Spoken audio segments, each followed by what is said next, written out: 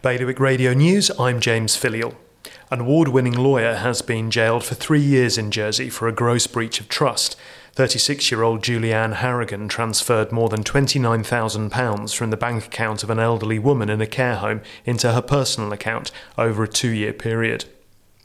Some large events are being postponed in Guernsey following a weekend in which 156 new cases of COVID were found, bringing the official total above 400 for the first time. The annual Community Awards were due to be held today, and Guernsey Tourism Partnership's AGM was scheduled for Thursday. Meanwhile, it's been announced both Jersey and Guernsey are to start offering COVID booster vaccines to people in their 40s and a second dose of the vaccine to 16 and 17-year-olds.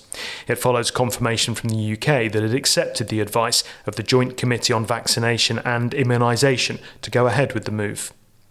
Finally, UK Prime Minister Boris Johnson has restated his support for Jersey's approach to the fishing row with France, saying the threats made to the island were unjustified. He met the Chief Minister on Monday to discuss international trade and the ongoing licensing with French fishing vessels in Jersey waters.